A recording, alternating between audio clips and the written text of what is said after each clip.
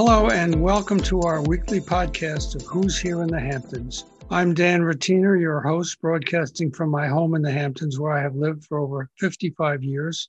I've written a dozen books about this glorious place, and I've seen it grow through the years from small tourist towns, quaint fishing villages, and a summer playground for high society, to what it is today, a world-class resort for celebrities, artists, musicians, authors, and billionaires. In my podcast, I will bring you interviews with not only these people, but also prominent local people who have helped shape the Hamptons. This week, Dan's podcast is speaking with Rabbi Mark Schneier, who was a remarkable addition to the Hamptons 30 years ago when he founded the Hampton Synagogue in West Hampton Beach. He's a world leader, and he also founded several other groups, and the synagogue has recently embarked on some expansion. So let me talk to you for a minute or two about what the Hamptons was like when you first got here with the idea of starting a synagogue. That was 1989, 1990. Well, back in 1990, so we're looking at 32 years ago, this part of the Hamptons, there was no organized Jewish community. And a group of us took this leap of faith. We organized, we began to hold services in 1993. We broke ground on the sanctuary of the Hampton Synagogue. You covered that whole process, particularly when we culminated in the dedication in 1994 with the participation of Steven Spielberg. That was the year that Spielberg had directed Schindler's List, probably the most renowned figure on this planet. And we were very blessed to have his support and participation. And the community has grown exponentially. And not only do we consider ourselves one of the flagship houses of worship here in the Hamptons, but now, uniquely, we enjoy a nationwide television platform. We're the only synagogue of its kind that has its services. We're an Orthodox synagogue, so they're pre-recorded, but our services are televised nationwide on NBC Comcast, twice on Friday evenings, twice on Saturdays. And according to NBC, Dan, this is not Mark Schneier hyperbole, all right? This is NBC's numbers. We have over 200,000 homes across the country that view our services every weekend, which is unprecedented in Jewish history. And I think it not only speaks well of the synagogue, but also speaks well of the Hamptons. Nationwide, when people think of the Hamptons, they think of the beaches, the beautiful environment, they think of all the parties, Hollywood East, the celebrities. But there's also a very, very significant spiritual force here in the Hamptons, in the Hampton Synagogue. And we are blessed, we feel blessed to be that ambassador of goodwill for the Hamptons to the greater nationwide audience. Why do you think this broadcast has been so successful? Why would it be more so than some other one? Well, there are only two synagogues that are on nationwide: Central Synagogue from New York, which is Reform, and the Hampton Synagogue, which is Orthodox. I think I won't comment on the rabbi of the Hampton Synagogue, that I'll let you comment on. But in terms of our cantor and our choir, Cantor Hirschig is considered one of the top, if not the number one cantor in the world. Our choir, we're the only synagogue that has a professional choir. All of our choristers sing in the New York Opera. And that's also not only a contributing element to our success on television, but also in person. We can have upwards of 800 people here on a given Saturday morning. Wow. And they come, to hear the music, to experience the energy. it's a very, very dynamic institution, and it is an institution that is growing exponentially, not only in terms of members and numbers, but also physically. How is that? Well, across the street from the synagogue campus, we had assembled all the land to build a children's campus, a children's center. Imagine the 92nd Street Y, so that magnitude, but it is exclusively for children. We completed phase one. We dedicated the new building. It's called Jack's House, which is in memory of one of the founding members of the Hampton Synagogue, Jack Gore, who was a Holocaust survivor, and his family very, very prominent, very active here in the congregation. And additionally, our big coup that we were able to secure the legend, the master of glass blowing, Dale Chihuly, to create and to design all the glass installations for Jack's House. This is Dale Chihuly's only synagogue project of his illustrious career. Yes. The first installations are in the Children's Chapel. Those are the 36 glass Fiore windows, the first eternal light of Chihuly's career in September. We will be installing the first menorah of his career. And then, God willing, next summer, Chihuly is designing an 18-foot glass sculpture, a Holocaust memorial dedicated to the 1.5 million Jewish children that perished during the Holocaust. Not only is this Chihuly's first Holocaust memorial, but Dan, this will be the first Holocaust memorial in the Hamptons.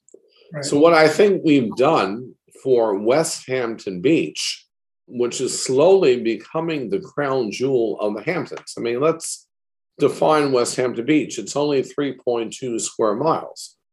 And West Hampton Beach is going through an extraordinary transformation.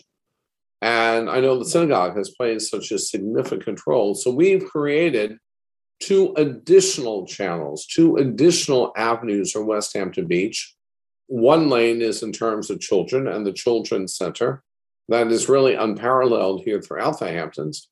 And the second is the arts dimension. Yes. The fact that you have this permanent Chihuly glass, series of installations. We project there will be not hundreds, but thousands of people visiting the synagogue, coming to the village to see this magnificent work of art by Dale Chihuly. Can you handle all of the people who want to come and sit in the synagogue for the services when you have this number of people? Well, 2 things. First, the way the synagogue was built, all the glass around the sanctuary opens. So you can either have the air-conditioned seats or the tanning seats, whichever you prefer. And, I'm of the school of thought, Dan, that never have empty seats. The more they stand, the more they come. And that's true not only of synagogue. I mean, think of some of your best clubs back in New York or down South Beach. Are you going to go into the club that you can't get into, or are you going to want to go to the club where you can have easy access? I find, and that's part of the mystique of the Hampton Synagogue, he can't get a seat. Uh-huh. And because he can't get a seat, more people come. They want to experience, they want to enjoy, this mystique and this energy and the dynamism and the people. It's a very, very exciting place. Talk about when you founded the Foundation for Ethnic Understanding, which I think was I personally think it was a remarkable thing at the time. How did that come about? Well, I come from a family tradition. I'm the 18th generation of rabbis in my family. And I come from a family tradition where you make both a congregational contribution and you have to make a social action contribution. So 33 years ago, if you recall, the late Broadway impresario, Joseph Papp, he and I joined forces in creating this foundation. And our exclusive focus for the first 15 years of that foundation was to restore, to rebuild the historic alliance between Blacks and Jews in our country. During the civil rights struggle, there was no segment of American society that provided as much and as consistent support to Dr. King and to the African American community as did the Jewish community. Regrettably, after King's assassination, that relationship spiraled downward. So beginning in 1989, we led this national effort to the extent that in 2014, the United States Congress honored the foundation as the national address for Black-Jewish relations. About 18 years ago, we pivoted most of our time, energy, and resources to building Muslim-Jewish relations globally.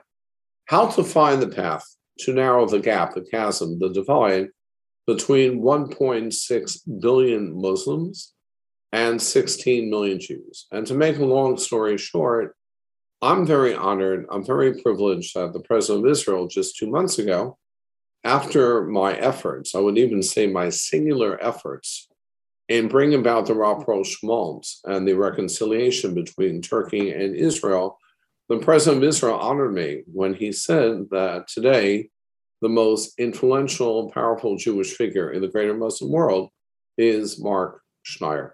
And that's also been, tremendous, tremendous focus for me in terms of my involvement with the Arabian Gulf countries. I'm very honored. I'm appointed by the Royal Court of Bahrain. I'm a special advisor to His Majesty, to the King. I am the interfaith advisor to the World Cup in Qatar, to Sheikh Tamim, to the Emir. The World Cup begins November 21st in Doha.